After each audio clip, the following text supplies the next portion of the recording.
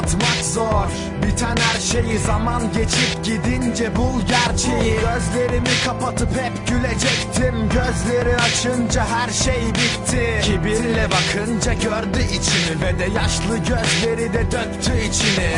Hayat zor dedi, üzemezsin, onlar üzünce sen gülemezsin. Anladığım gibi son sözleri, çaresiz ölüm kapandı elleri. Duyunca üzüldü, solmuş rengini, hazmedemedi ve de dağladı kendini. Mutluluk onu bir bulamadı ki görsün, sen gülüşlerin içinde bir körsün. Son sigarasını da yaktı mı tütsün, kader ağlarını da kolayca örsün. Var diyelim, çıkış yolum var diyelim. Peki ben seçmezsem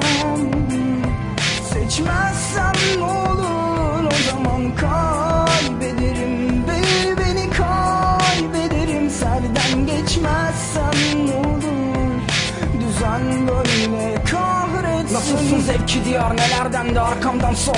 Yarim İstanbul'da olan biteni anlatmak zor.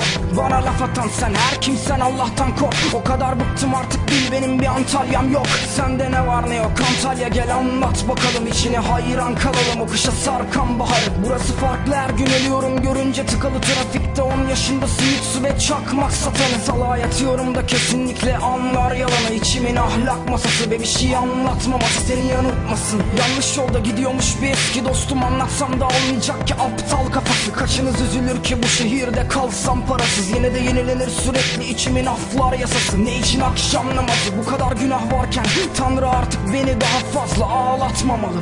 Var diyelim, çıkış yolum var diyelim. Peki ben seçmezsem ne olur? O zaman kaybederim, beni kaybederim. Serden geçmezsem ne olur? Düzen böyle kahretsin. Var diyelim, çıkış yolum var diyelim. Peki ben seçmezsem